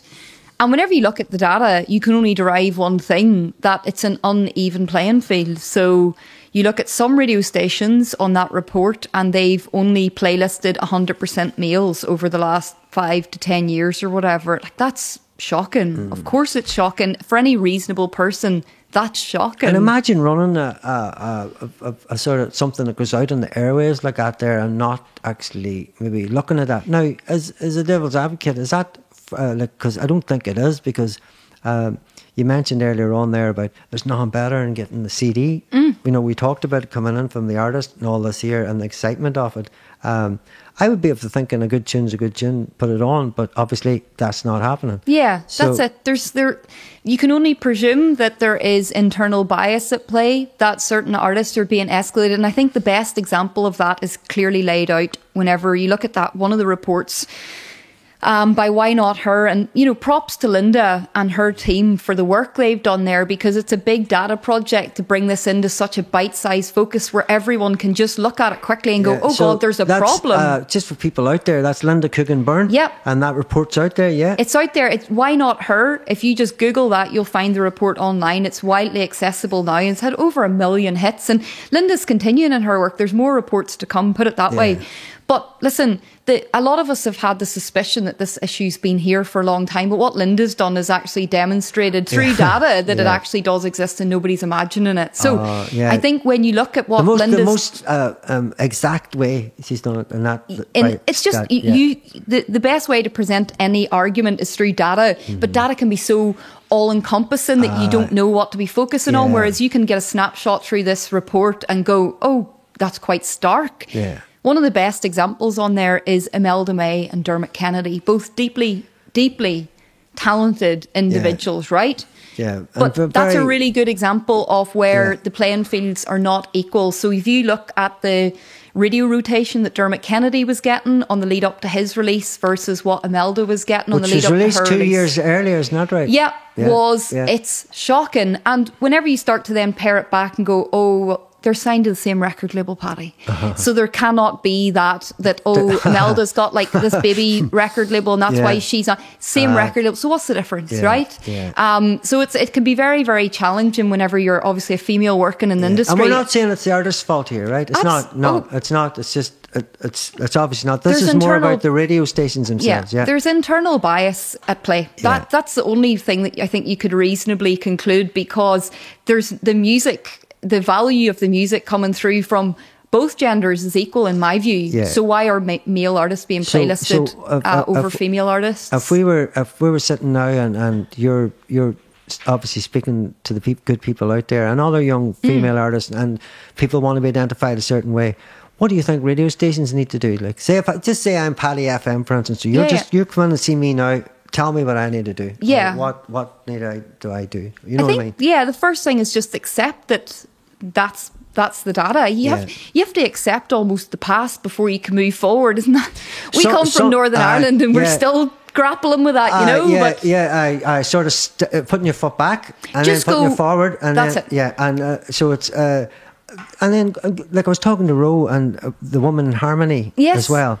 And so that you mentioned Imelda May was there, and she was saying that that's all continuing. Yeah, you know, and that's you know, they're still talking on their WhatsApp. They're still I suggested, you know, they should put on a festival. You know what I mean? And then maybe small to start, but if you've got them names, do it. Get the message out there. And I think if the message is out there, going back to what we talked earlier on about Jeff. The PR machine, all of a sudden it starts to roll, and they can't hide it. But in the likes of, do you think that's happening not just in radio? Is it happening in venues? Is it happening in festivals? Is it happening in VIP things, or is it happening all over? You think there's definitely the put it this way. I think the lid has been lifted on the lack of female representation now, and that's ongoing work. And actually, I have to say, I'm seeing really significant progress in real time. But I work with the OES Centre on running the Women's Work Festival, Paddy. Yeah. And that's about 5 years in now. And that started 5 years ago because we were sick of seeing these headlines where it was festivals and 90% of the scheduling was males. And we were like, what's that about? That was you and Charlotte. Yeah, Charlotte started it and handed the baton on to me. Do you want to tell a wee bit about that to people, just so, because they'll not know, I know, and they might not know. Women's Work's an annual festival that promotes women and the women on the stage and off the stage. So really, really important for us to kind of show that women do exist in those roles, because typically they haven't. And it's really important to show that to motivate younger women coming through to feel like that it's possible for me to do that. Yeah. If I want to be the sound engineer, I can, because I went to Women's Work Festival and all the sound engineers were women.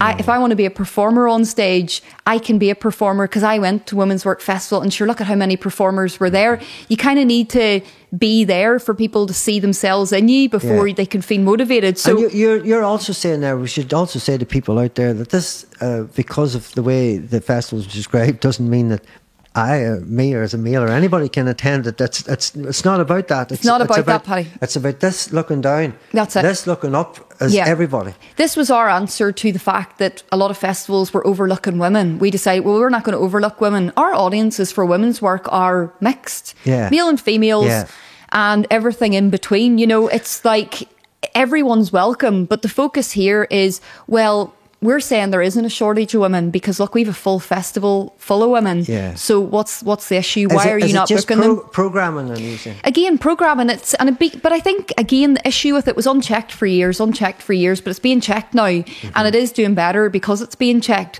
And hopefully in time you don't have to check it. You know, that's the aim here, that you don't have to look at a festival and go, why is X, Y, Z not there? And there's representation for all genders and none.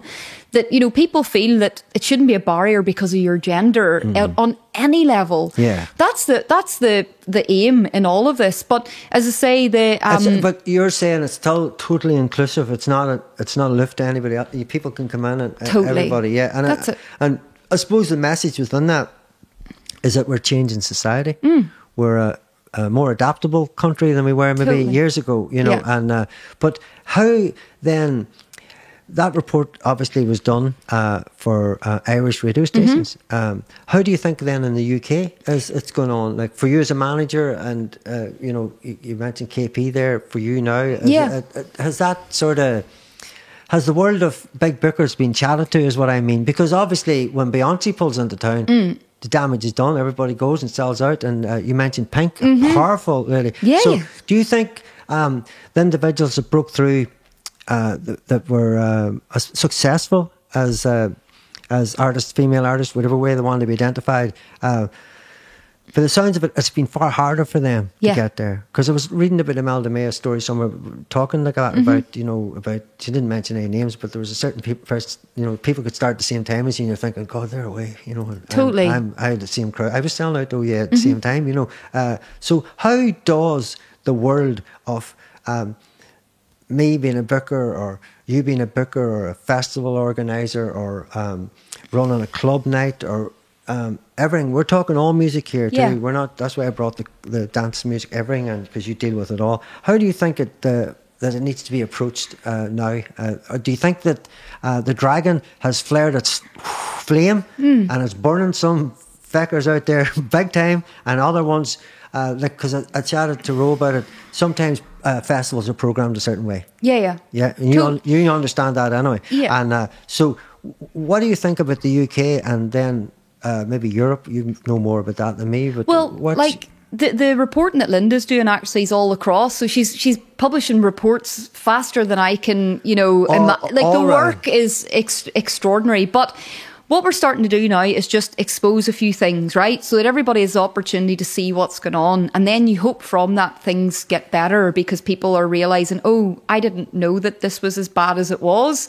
That's the whole point. You have to first show people the problem and then allow it to get better through the right actions afterwards. And I'm quite motivated by a lot of what's going on here because it's ultimately rooted in equality, which benefits everyone, right? Equality definitely benefits everyone.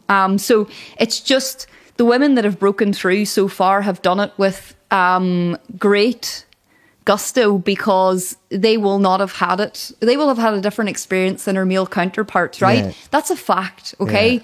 Yeah. God forbid you're a woman in the music industry who has a pregnant body and has children, because immediately the perception can be, or historically has been, well, there's your career gone. Yeah. And actually, as a female... Terrible. That's terrible. Well, as a...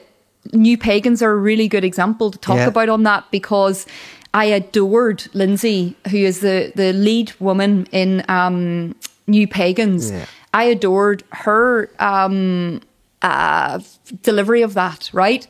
I remember we played Hard Working Class Heroes, and this was when her second child, I think, was born. And Lindsay played that gig 7 months pregnant, Paddy, and she wore a Sonic Youth t-shirt that was tight.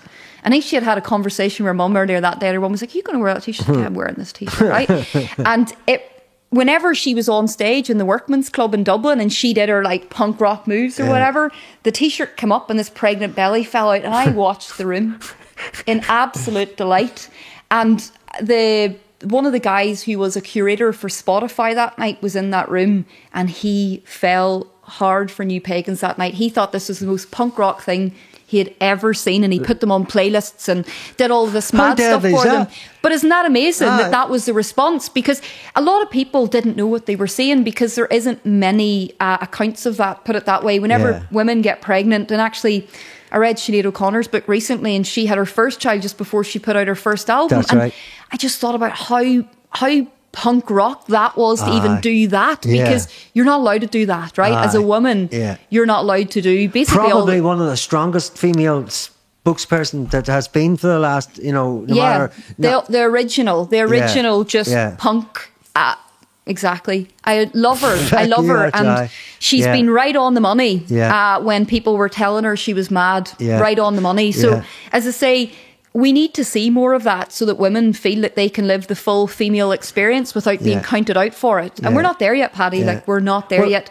And as I was pregnant in 2019 and had my kids whenever in 2020, and I had to fight against a lot of perceptions that, like, so is that you done now? Is that you done with the music thing? And like, they thought slippers now and nappies, and you just disappear. Is that it? Because music clearly matters so little to me that I'm just going to exit it. Yeah, you're just going to throw all them multiple years of experience down the bin. I don't think so.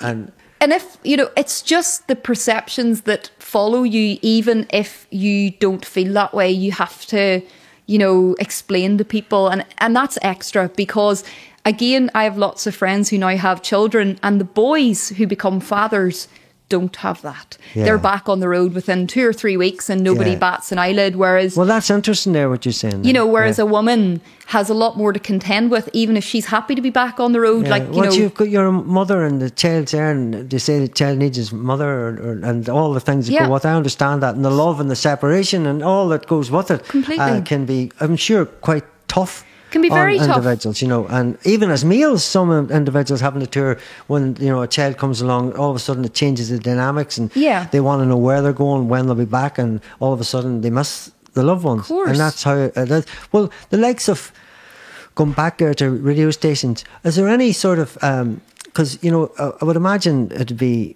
hard to get.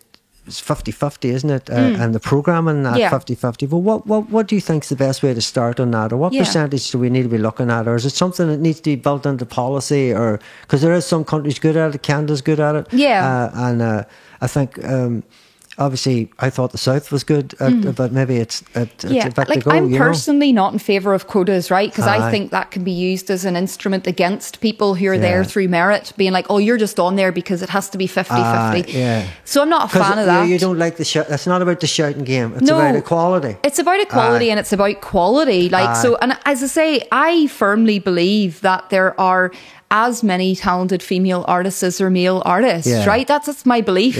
So I just think that radio stations need to reflect on the data that's there, accept that there has been failings, and set about improving that. Now, I'm not saying it needs to go from radio stations. They'll not immediately hit 50-50 targets, but there needs to be a long-term commitment to being representative and inclusive. What we want to say is a good tune's a good tune. That's it, Paddy. And play it, and don't look at anything else but putting it on. I've listened to many tunes and demos over the years, you know, and sometimes something just happens, and there could be 10 bands the same, and you've went for that, and because there's something there. Is that right? Totally. You know, and so what we're saying out there, I suppose, is that it's starting to change in your world. I believe so, yeah. And so what is your plans then, now that we're starting to open up again? Because, you know, I should say, like, you know, listening to your story, it's been remarkable so far. You've loads of years ahead of yourself, and it's great you're staying within the industry, whatever way that shifts and forms, because obviously now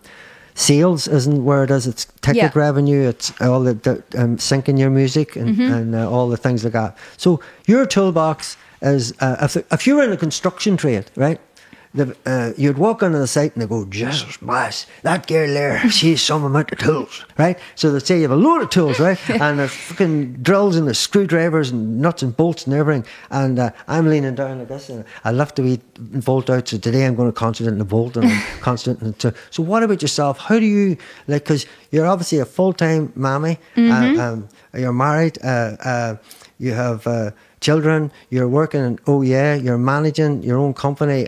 You are a true entrepreneur. And how do you keep all the wee bits clocking over? As you say, I know it's like a tapestry, just for people to show that you can do it. Yeah, if you know what I mean. Totally, Paddy.